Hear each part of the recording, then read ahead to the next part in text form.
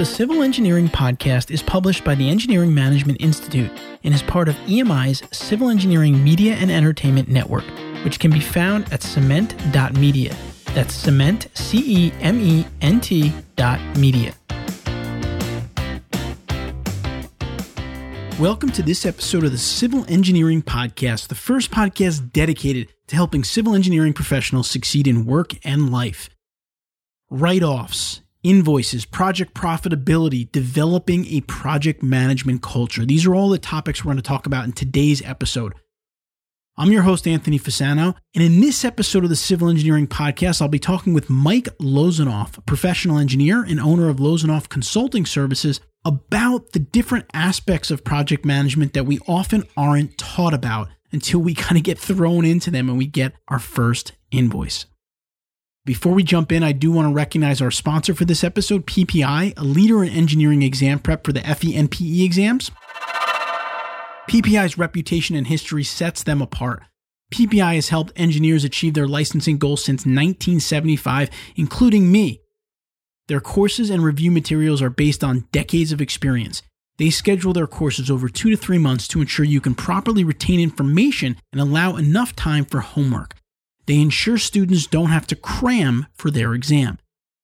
Their courses come with everything you need. They offer robust programs with access to lectures, forums, learning hub, books, slides, and more. Their programs place a big emphasis on homework. They believe that practicing as much as possible is crucial to exam success. PPI's instructors are very highly rated on student surveys. They're extremely attentive and knowledgeable. Check out PPI today at PPI2pass.com to see all the options available for the FE and PE exam prep. Again, that's PPI2pass.com.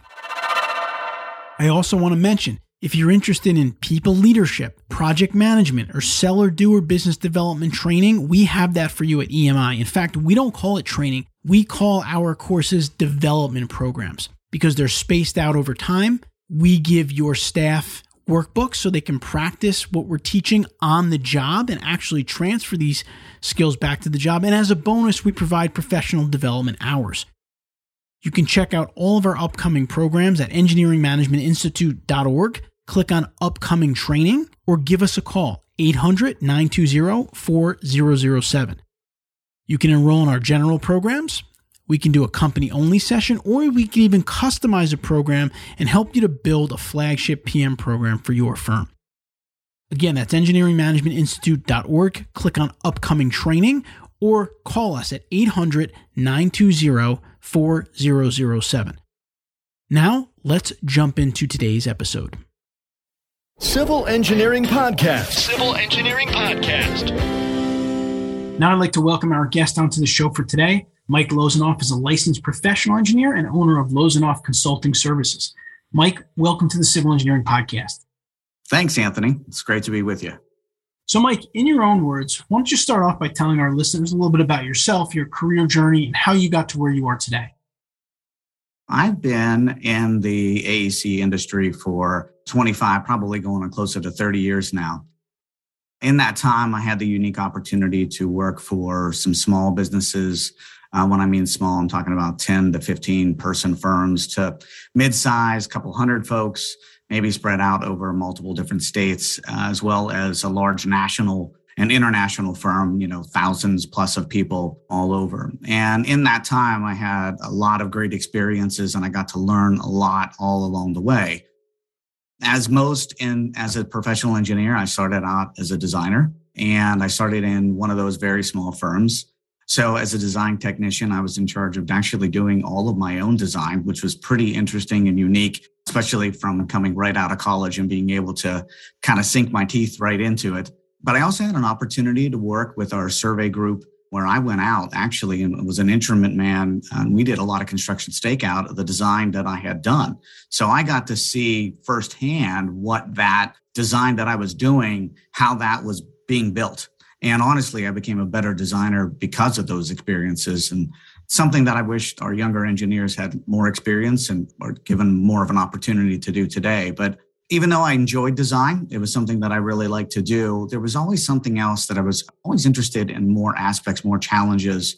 how I kind of got into project management was I remember sitting there. I had just got done with the design, something I hadn't really done in the past. And I spent about a month working on this design. Very proud of what I did, as an engineer would do.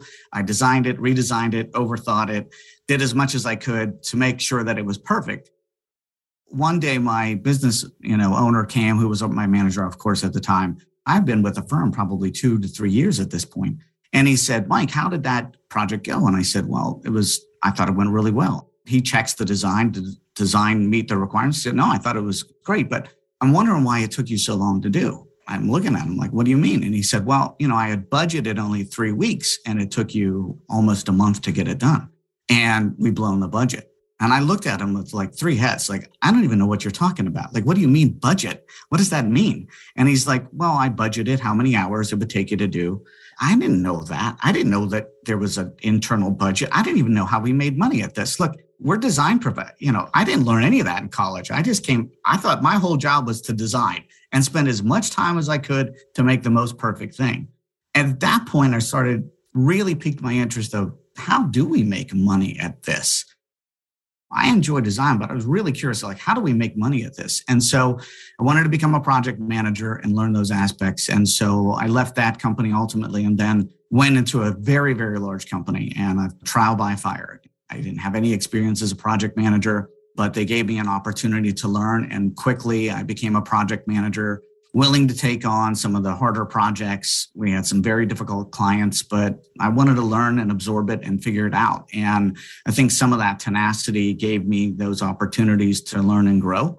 And from there, I just kept taking on bigger and bigger challenges.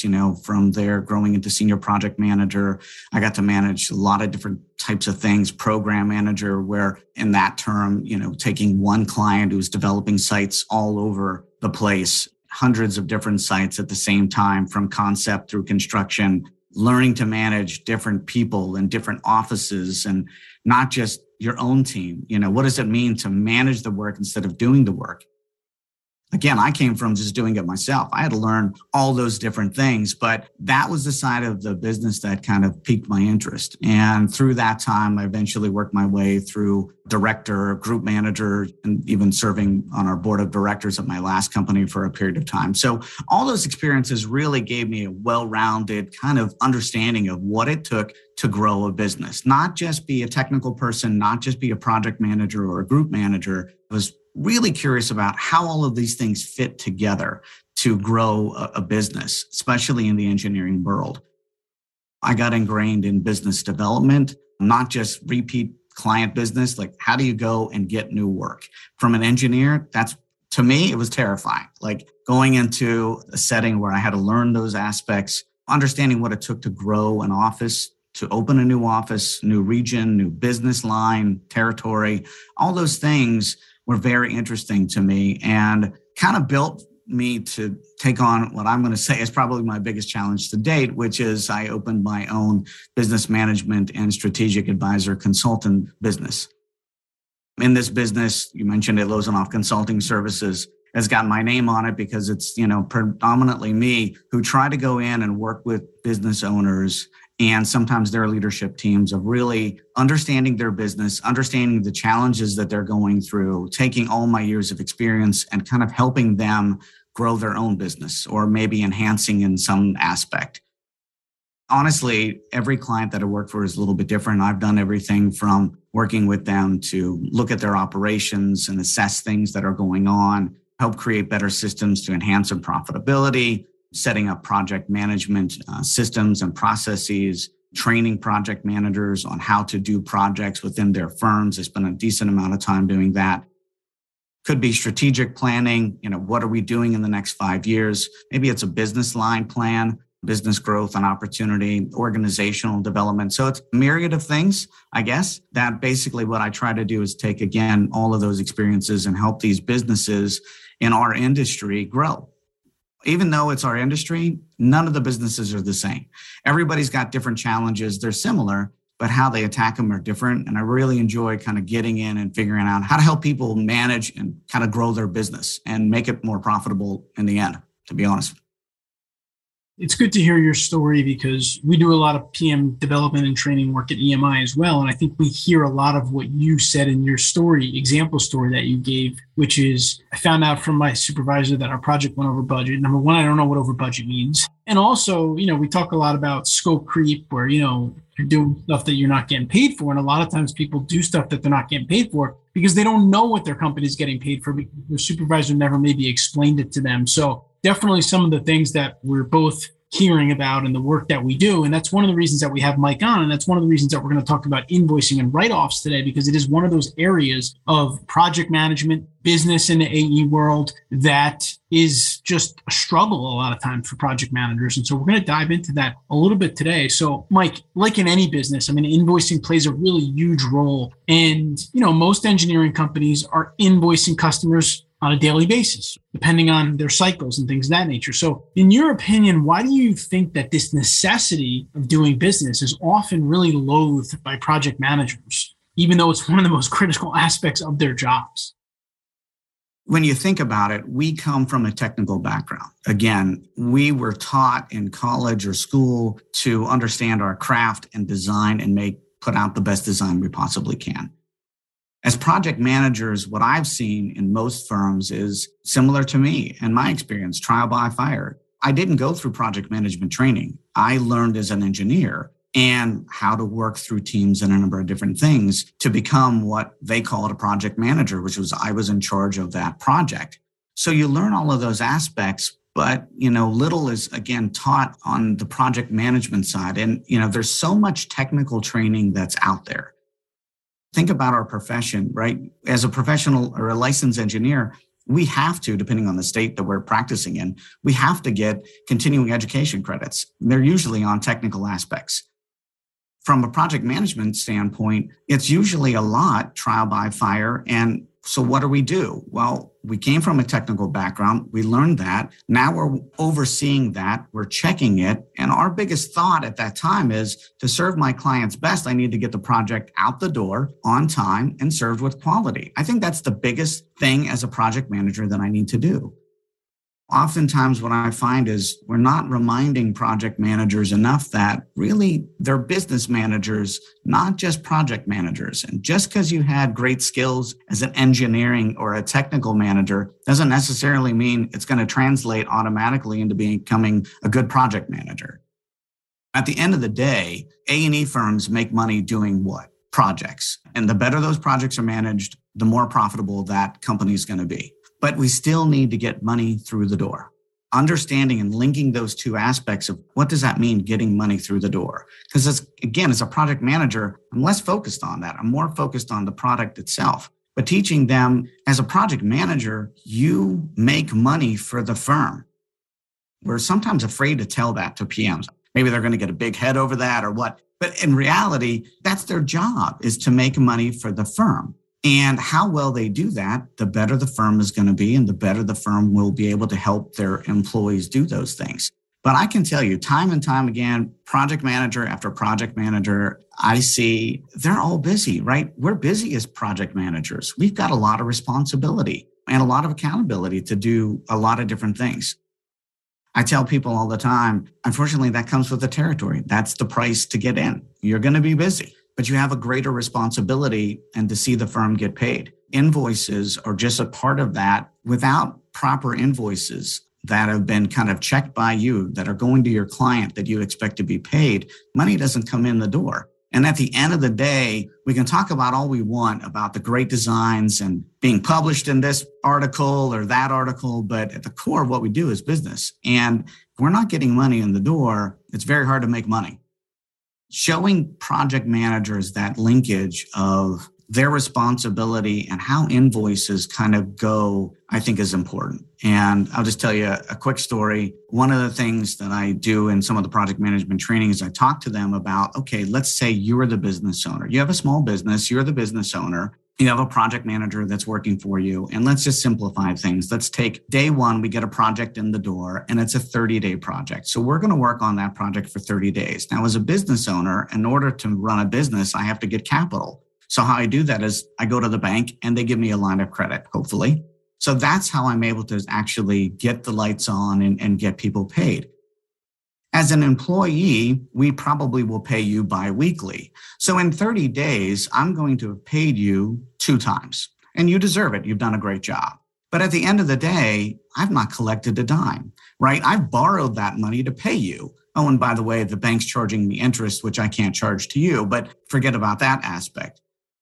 Now, when the invoice comes, and if it's a dreaded subject and you're not kind of treating that with the same kind of care that you did on your project, maybe you just have too many different things going on and we delay that for, let's say it's just 2 weeks. That's not that long. It's 2 weeks. How bad could that be? Well, in 2 weeks, I've paid you yet again now for the 3rd time, and I've got no money coming in. Now we send that invoice out probably another week or 2 later till it gets through accounting or whatever we got to do. So now we're 60 days in after doing the work of which I paid you 4 times and I've not been paid.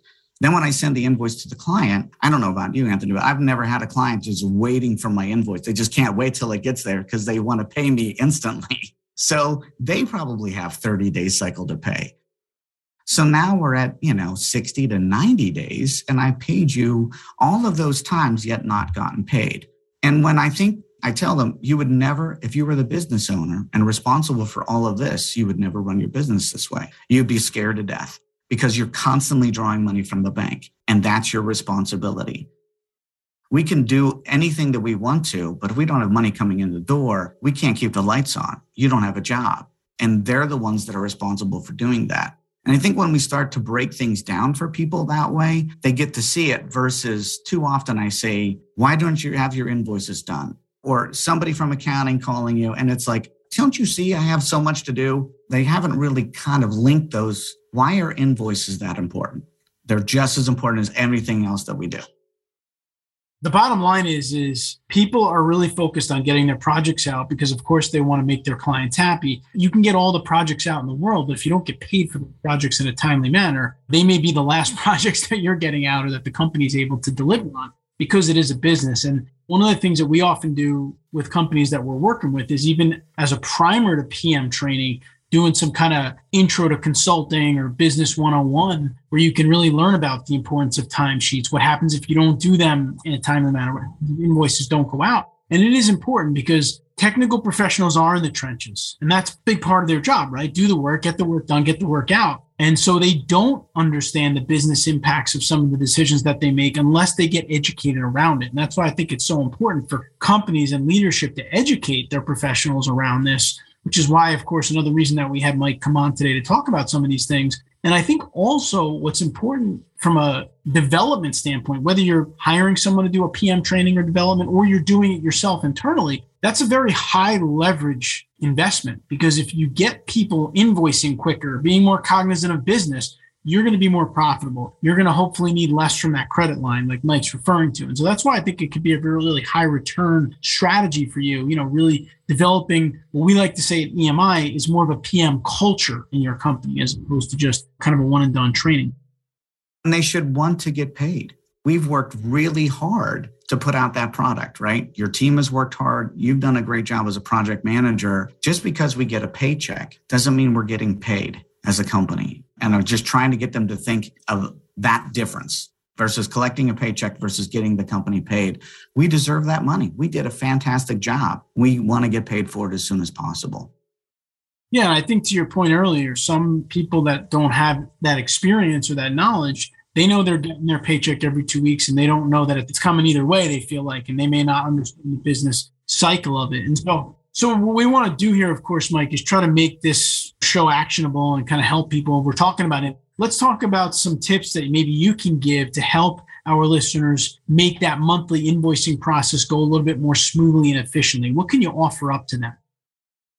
At the end of the day, I think we got to remind ourselves we're not manufacturers. We don't have a product to sell, right? We sell a service line. We're a professional services firm. Most engineering companies are.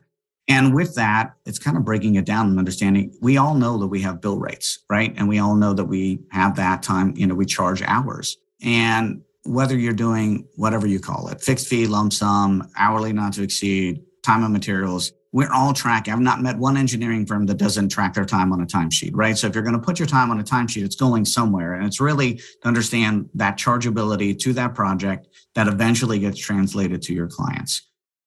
So if you think about it that way, and you mentioned timesheets, it's another one of the things that everybody, not just PMs, everybody seems to dread doing a timesheet, technical people, et cetera. But if you're going to run a business, it's always started with the timesheet. If we're going to track the time, we got to get it accurate.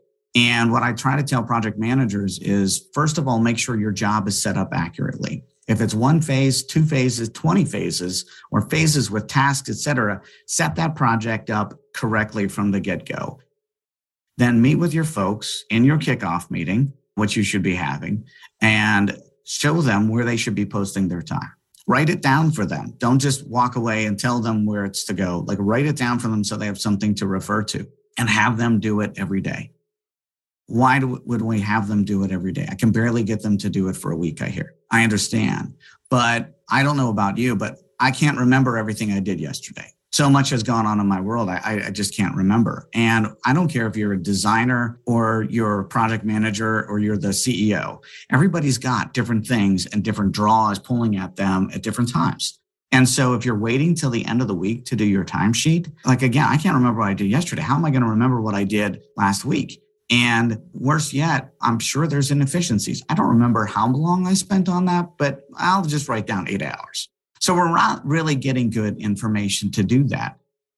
Part 1 is set your job up right, communicate where that time should be posted, make them do the timesheets, and then you got to check if they're doing that. And how do I mean by check? Well, it could be a number of different things. It all depends on the size of the group or size of the business that you have. But I'm sure there's in your accounting system somewhere ability to look at work in process and where people are charging their time. And if you don't have that set up in your business, maybe it's time to talk to your manager about how can I see that? I guarantee your businesses are tracking it. They see this information because you need to know that folks are putting it in the right area at the right time. I can tell you how many instances where people just continue to post, even though you've told them, post it to the wrong time. If they're waiting a week to put it in the right time and you don't check and you wait a month, because that's when my invoice comes out or my draft invoice, it's really hard to fix. I found the people who dread invoicing the most spend no time with what I've just said. They hope that it gets done. They don't verify. And at the end, it's a mess. And I have to fix that. And I've already had no time to do it. So I know it's difficult. I know it's painful. And what I mean by checking, I don't mean checking every timesheet. I mean, mostly, I don't know how many projects each people are managing, but think about the most active in that week. And you can quickly kind of scan to see if people are putting their time in the right areas. Are they spending a little bit too much time, et cetera? And the last thing I would say about the timesheet linkage is it's not just because you want to have a good invoice. When I get to there and they say, well, I usually just do it at the end of the month and fix it, I ask them this question: how on earth do you know where your budget is during the month? Because if people are posting time to the wrong places, you have no idea where your budgets are. Do you know that you're over budget, under budget? You really can't tell me. And that's usually where you get what we call the surprise ending at the month. And it's usually never a good surprise. When you shake all the time out and put it in the right spaces and everything, oh, now we found out that we're over budget. And let's go back to my beginning scenario. So if I've waited 2 weeks to start my invoicing, I'm now 6 weeks behind that process. How hard is it to fix something that's 6 weeks in the past? It's like impossible. And I don't care how long your project is, that's a long time to recover. Whether you've got a 1 year, 1 month, 2 month project, it can be irrecoverable if you don't kind of keep tabs on things and get your people set up and hold them accountable to do so. Hey, Mike, just one thing I want to jump in on here, which is really important. Some of our listeners, you might be the person who's filling out the timesheets and your PM has to review them on a regular basis and get those budget updates. Or you might be the PM where you have multiple people filling out timesheets. You got to run reports, right? In both instances here, just to think about this, to kind of frame out some of what Mike said there, because I think it's really valuable. If you're doing your timesheets later than you were supposed to, and your PM is not getting accurate and up-to-date information, that could really cause issues in terms of business decisions that they're making on their projects. And of course, invoicing, right? And things of that nature. So that's really important. But then on the flip side, as the manager, if you don't set those phases up correctly from the beginning and have your team members charging to the right phases, you're also going to be in trouble when it comes time to do your invoicing And one thing I'll say in general that I think is a really important aspect of project management, which is kind of captured in everything we're talking about, is how often you're running project reports, how often you're keeping tabs on your budgets, and how often you're able to flag where you have these variances. Because what happens with a lot of project managers that we've discovered through doing PM training is the way that they track their projects is they get a monthly pre-bill from their accounting department. And at that point in time, they look at everything and they say, oh, wow, geez, we're $5,000 over. I didn't realize that. The really successful project managers that we work with are running either weekly or every other week reports, or they're asking their team members to run those reports, keeping them accountable. And then they're able to see these things and catch these things ahead of time, as opposed to just when they do their monthly bill. So these are just some things that I want to throw out there while Mike is talking about how to improve your invoicing steps, because if you're making any of his improvements, you're likely going to improve the overall billing and collection cycle. Absolutely. And I can give you a real life example of how I saw that all play out. When I went to that big firm, I didn't know what I didn't know, but I knew that I was responsible for this. And I would spend at the end of every week reviewing everybody. So everybody went home on Friday. I'm not advocating. I wasn't there till midnight, right? I took maybe a half an hour to understand where my team was putting on their timesheets before I signed off on them. And because I did that, at the end, I knew I was almost doing like a mini invoice every month. I knew how this was affecting everything along the way. So yes, it took me an extra half an hour at the end of every Friday, so I was a little late to happy hour. But at the end of the day, I understood that when it came to the end of the month, I was one of the first people done with my invoicing. And it wasn't a contest with me. I had just done them all the way. So by the time I got to that fourth week, I already knew everything. I didn't have to worry about this person charged to the wrong place and this budget. I knew where we were. And those other project managers I saw around me, it would be a stack on their desk and they would get to it when they could get to it. And it was weeks because it was a mess. They didn't put the priority on doing that.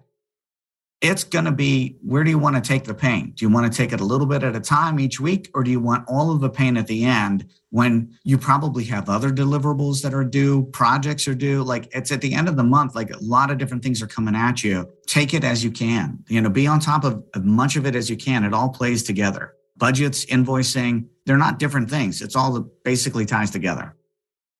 And for those of you out there thinking, some of this stuff is really things that we need to address in our companies, what I will say to you is the initial reaction for a lot of people is to say, hey, we need some PM training. I'm not a huge fan of the word training because to me, it signifies kind of a one and done event. So what we try to say at EMI is what you really need is you need PM development, which happens over time. And also what we try to say is you need to build more of a PM culture. Mike kind of reminded me of that point because essentially his last couple of comments there are really around building better PM habits. And that's really what you need to do. Like when he went to that company, he had good habits around invoicing. Other people didn't. So you'll know what project was probably going to be more successful or which project manager is going to be more successful. So you need to start at a very young age with your PMs early in their careers and get them to build good PM habits. And that's a really important part of doing everything that we're talking about here. Mike, one of the other things I really want to touch on here is write-offs. First of all, a lot of people don't understand what write-offs are, so I definitely want you to explain what they are. Some people may call them write-downs. You may hear them referred to as write-downs or write-offs. So what are they? Why are they not good? Write-offs seem to have a pretty bad connotation in our industry. So when you're writing something off, it means that you've spent more than what you had budgeted for. So I cannot bill that to the client. I got to do something with that labor. So what do? We don't charge anybody for it. So therefore, the company essentially writes that revenue or that lost revenue off. Revenue being that the billable rate times the hour generates a revenue that I'd love to be able to bill to the client within its budget. But when I'm out of budget, I need to do something with that labor. What do I do with that? I essentially write it off or write it down or whatever word that is that you want to use with that. When we talk about write-offs, we spend so much time, and a lot of the different companies that I see that it is, it's like a bad word to talk about. And some of the work that I've done with project managers is group managers, et cetera, is that not every write-off that we're going to have is a bad thing. And what I mean by that is there's going to be certain times, I'm sure that people out there, like, what if we wanted to go after a project that's new to us? And we had to submit a competitive fee. we actually had to take it for a lesser fee. It happens all the time in our industry. This is a new project that we want to get. We're not as experienced. We want to take it as a lesser fee. Well, the budget that we created, we're probably going to have a hard time meeting that budget. And probably at the end, we're going to overrun it. And so that time is a write-off. Is it a bad write-off? Not necessarily. It's a planned write-off. Or it could be something that what if a lot of times I hear, well, I budgeted it with person A, and person A has a bill rate of $75 an hour.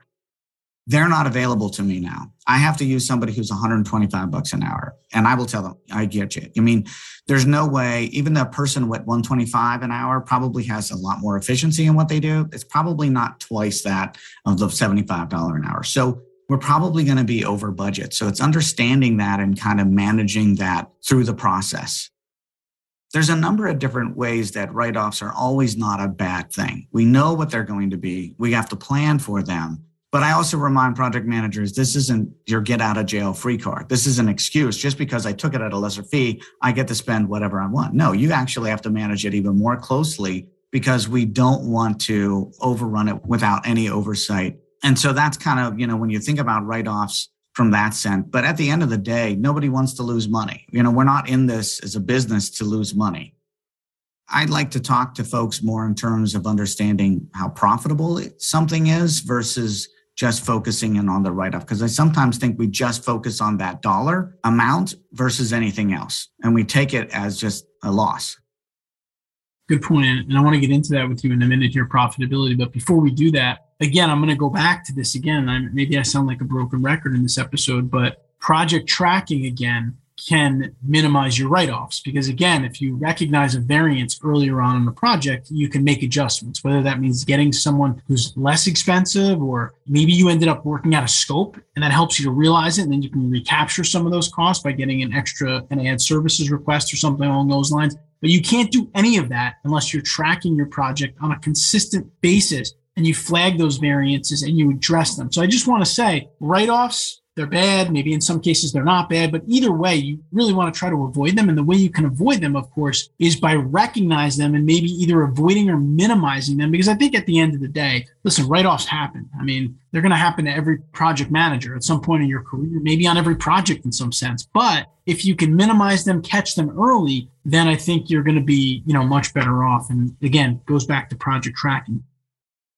Well, and just because we have some of the justification, I'll just tell you another quick story. So I had a project manager come to me, and in our business, we're always trying to bring in young people out of school, right? They're not experienced. And so we want to give them experience on projects. And so I had a project manager come to me and say, look, we're going to use such and such on this project. They've never done that before. What are you thinking? I said, that's great. They've not gotten this experience. We need to get them that experience. Let them work on this project. It was about 2 weeks into it. And they come to me, and it's at the end of the billing cycle, and we're over budget. Now, I knew that we were probably going to be over budget to some degree because they're not going to be as efficient, and we're probably going to have some learning experience there with that person.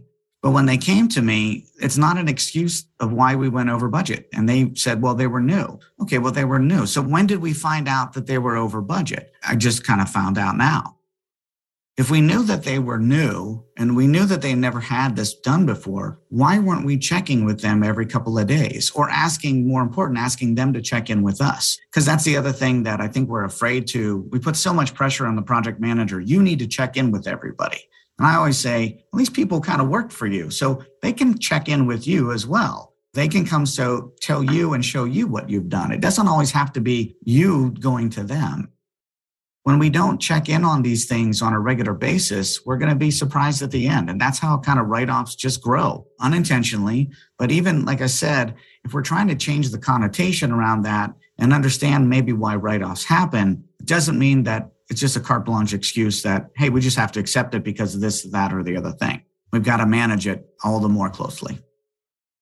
Mike just gave another, I think, example of why PM culture is important as opposed to PM training. If you do a PM training once or twice a year, which a lot of firms do, some firms don't even do it that much, but some firms do it once or twice a year, right? And then you get new employees that come in between those training sessions. They're not getting the training. They don't know what invoicing is. They don't know how you do it. They don't know what write-ups are. They don't know how to track their projects. Again, you need a PM culture that people are doing these things on a regular basis, it just becomes second nature. And maybe there are some programs or ways to bring people that are new, onboard them and get them up to speed on your habits.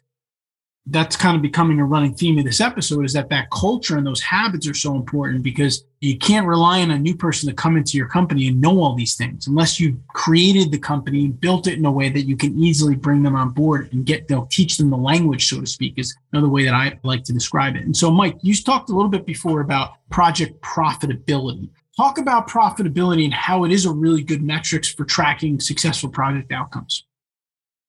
This is just my personal opinion, but I think when we look at things of how profitable something is versus how much we're writing off, I think, again, let me go back to that. If I were to give you an example and say, okay, I thought we did really well on this project, but we wrote off $10,000. You might only want to focus on, oh my God, $10,000. Why did we write this off? Like, what happens? It becomes such a focus, and the amount of money becomes such a focus. But if I said to you, our normal profitability is we run around 8%, maybe 10% on a project. And this one, we ran closer to 7% or maybe even 5%. It has less of a connotation. And I feel like we spend more time thinking about, okay, how did we not reach the 7% or 8% versus focused on that kind of dollar amount? And the reason I say that, it's a good reminder. Look, at 5%, we still made money. We may not have made the money that we wanted to, but we still made money. If I only ever tell you that you wrote off $10,000 on a project, you have no idea if we've made money or not if you don't look at profitability. And when I worked at some firms that all we did is focus on the write-offs, at the end of the job, it always seemed like a failure, because as good as we did, and it may only been a 500 or 1,000, but at the end of the day, it showed a loss. It didn't show a gain. Like, all of that kind of brought the team down of, we did such a great job, but we wrote off $500. But if I would have said to them, hey, our target was 10%, we wrote off $500, but we still came in, at 9.5%. We did a good job. It's just a different way of kind of looking at things. It still doesn't mean that you don't want to focus on, you did lose a little bit of money, but it doesn't become such a punitive way of looking at it. Like, I'm only focusing on this red number and not what were some of the good things that we actually did in the job. Look, if you were to take a new job, if I was coming to say, Anthony, we got a great opportunity on a project we've never done before. It's our foot in the door. We've been trying to get with this client, and I think we really can do this job. At the end of the day, we're going to write off $20,000, but I just want to let you know that. You, as the PM or the business owner, might go, Mike, that sounds terrible to me. Like, we're going to take a job we don't know anything about, and we're going to lose $20,000. But if I were to say to you, we're not going to hit our 10%, but we're still going to make 5%, you might go, we're still going to make money. Not as much but for the first one, I'll take 5%. You see the difference of what I'm trying to say there? For sure. And let's take it one step further here, Mike. Talk about project profitability versus firm profitability. Are those the same? No. At the end of the day, those two things are different. And I think I can probably explain this with another quick story. So let's say we have an engineer going to work on a project, and they're a salaried employee. So meaning we pay them for 40 hours of work and they get no overtime. Okay. We don't bonus them. They're not getting any paid overtime. So no matter how many hours they work, they get paid the same thing. So from a firm standpoint, I've already paid for their direct labor and their salary for those 40 hours. I've paid the lights to keep the lights on, the utilities, all of those things. That's all wrapped together. None of that. If that person stays one extra hour in my office, I don't pay more for electricity. I don't pay more for water, right? Those things are pretty much set. From a project standpoint, doesn't work like that. And what I mean by that, let's go back to that same scenario. Let's say we told that young engineer who happened to be paid salary, look, you're going to work on this, or let's use a different example. Maybe it's somebody even more senior. We want to go after this project. And I tell them, okay, I know you get paid salary, so I don't want to see anything over 40 hours. I want you to put to a non-billable phase, whatever overhead phase you got, admin, promo, whatever you call it.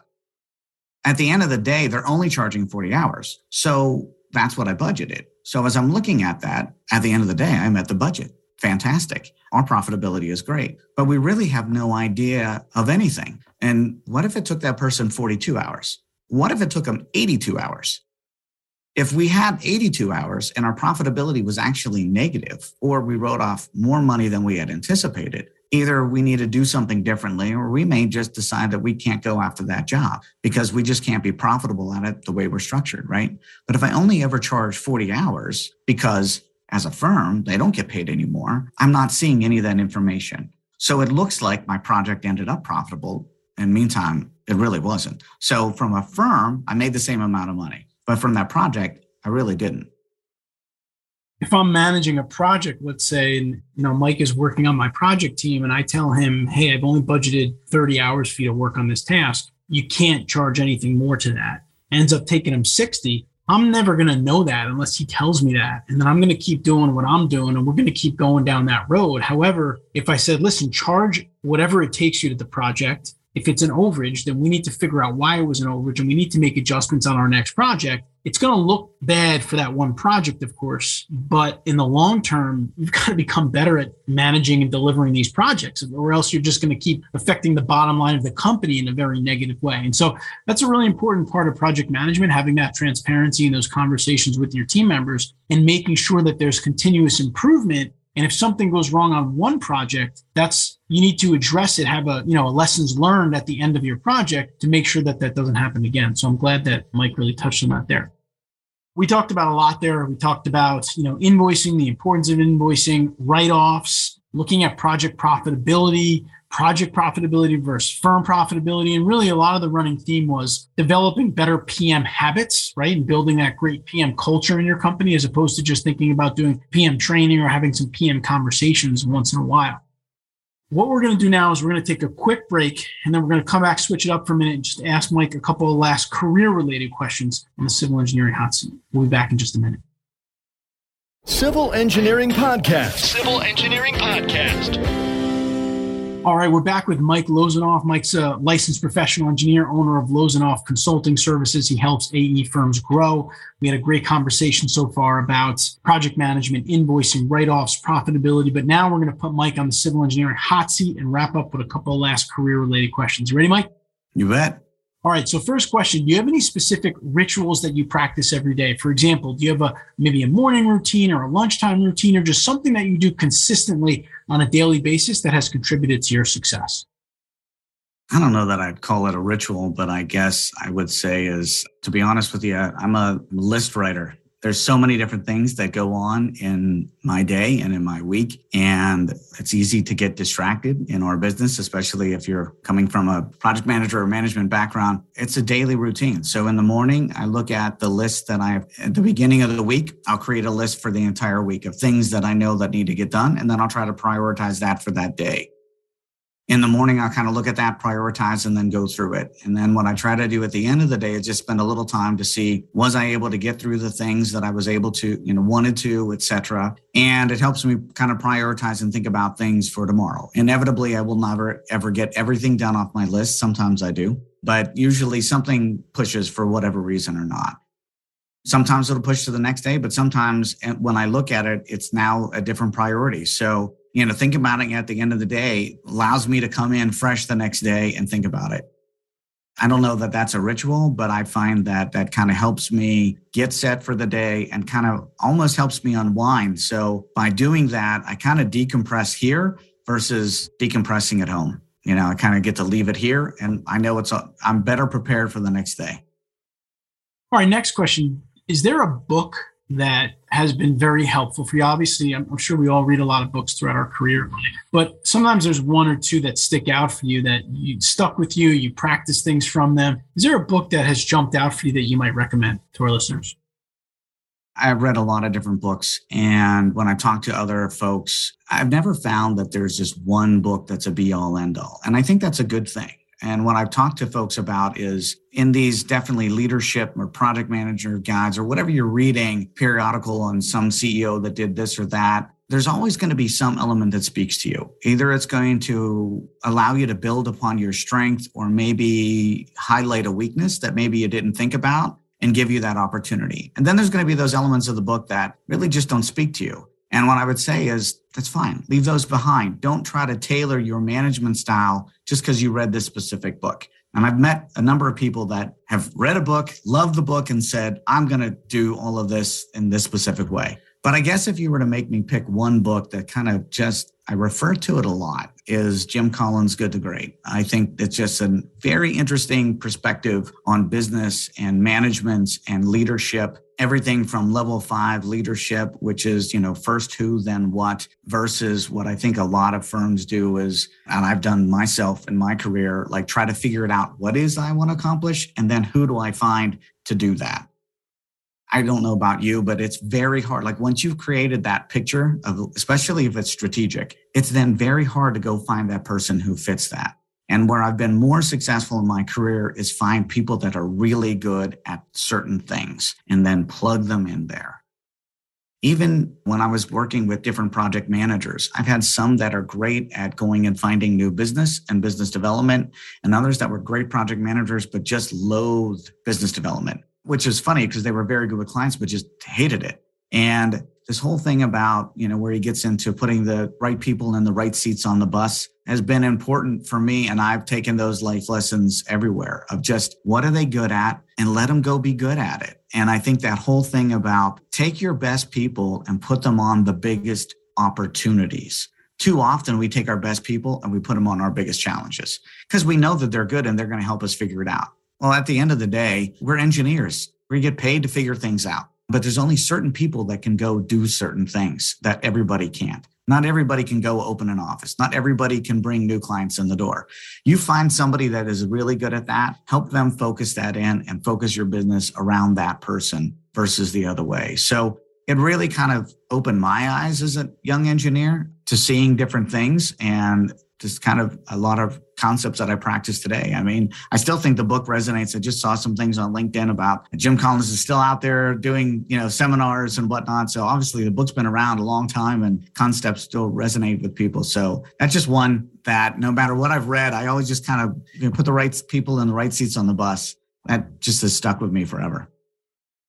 All right. So the next question is thinking back on your managers of the past. You don't have to name any names, but just generally speaking, if you think of your favorite managers, what was it that made them your favorite? We're trying to understand here in the AEC world, what do good managers do? Like, what is the common traits between them?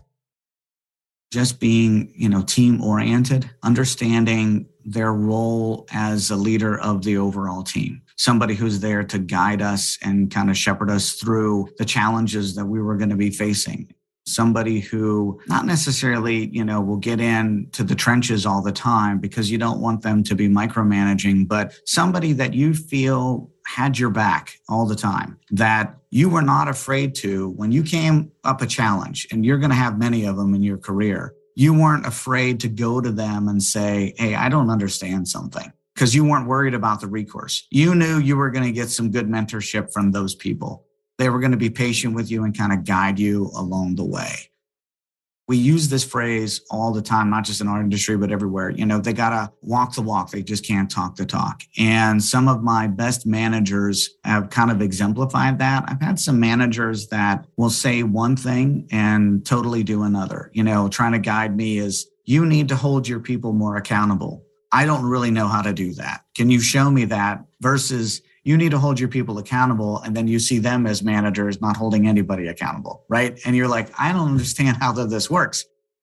So again, bringing those people in and showing them, being that coach and mentor, and we're all in this together. At the end of the day, we're successful as a team. Not one person makes up that team. So I think some of those people probably would be the highest on my list. All right, last question, Mike. You are in an elevator with a civil engineering professional. Let's say they're younger in their career. You have 30 seconds with them. What career advice do you give them in 30 seconds? I think it all depends on what they really want to do. So what I would tell them, whether they're an engineer or a project manager, let's just pick on a project manager at this point, somebody who wants to become a project manager, because I get asked that question a lot, right? I think I want to become a project manager. And I talk to them about things like, well, if you like being in control of the process, and control doesn't mean you're telling people what to do. Control of the process means, you're understanding your budgets, you're understanding schedule, you want your deliverables out on time. You like team collaboration and building teams, that with mentorship and guidance. You are willing to take ownership and responsibility. The team enjoy the successes. You as the leader have to own, the failures and understand and take responsibility that this is something that I was responsible for and I need to fix. being willing to hold people accountable, not in a punitive way, just showing them, taking accountability as a guide and as a tool, being willing to be a good communicator internally and externally. And if you like all of those aspects, go for it. You should be a project manager. And God knows we need you. In our industry, we need good project managers who are supported and will support others. And those people, again, back to the beginning of our conversation before, they run our business for us. And we need to give them all the tools we can to be as successful. And conversely, if you hate everything that I just said there and you just like doing technical work, do the technical work. You will not enjoy yourself as a project manager, and you will not prioritize anything that I said. And therefore, you will be miserable, and your firm will probably not be better for it at the end of the day. Mike Lozanoff from Lozanoff Consulting Services, I want to thank you so much for spending some time with us here on the Civil Engineering Podcast. Absolutely. It's been a pleasure. Thank you. I hope you enjoyed my conversation with Mike. I know it was a little bit longer than a lot of episodes, but I can't emphasize how important it is to build a PM culture within your consulting firm as opposed to just providing PM training, which sometimes doesn't get done anyway. You need to build good habits around project management like anything else because your project managers drive your profitability. And again, feel free to reach out to me if you want to talk about how you can do that, whether we help you at EMI or not. Certainly feel free to reach out. You can give me a call, 800-920-4007. Again, that's 800-920-4007. And remember, you can find the show notes for this episode and all episodes at civilengineeringpodcast.com. There you will find a summary of the key points discussed in today's episode, as well as links to any of the resources, websites, or books mentioned during this episode. Until next time, I wish you the best in all of your civil engineering career endeavors. The Civil Engineering Podcast is published by the Engineering Management Institute and is part of EMI's Civil Engineering Media and Entertainment Network. The opinions on the show are those of the hosts and guests, not their employers. For information on EMI's people and project management skills training programs for civil engineering professionals, visit engineeringmanagementinstitute.org.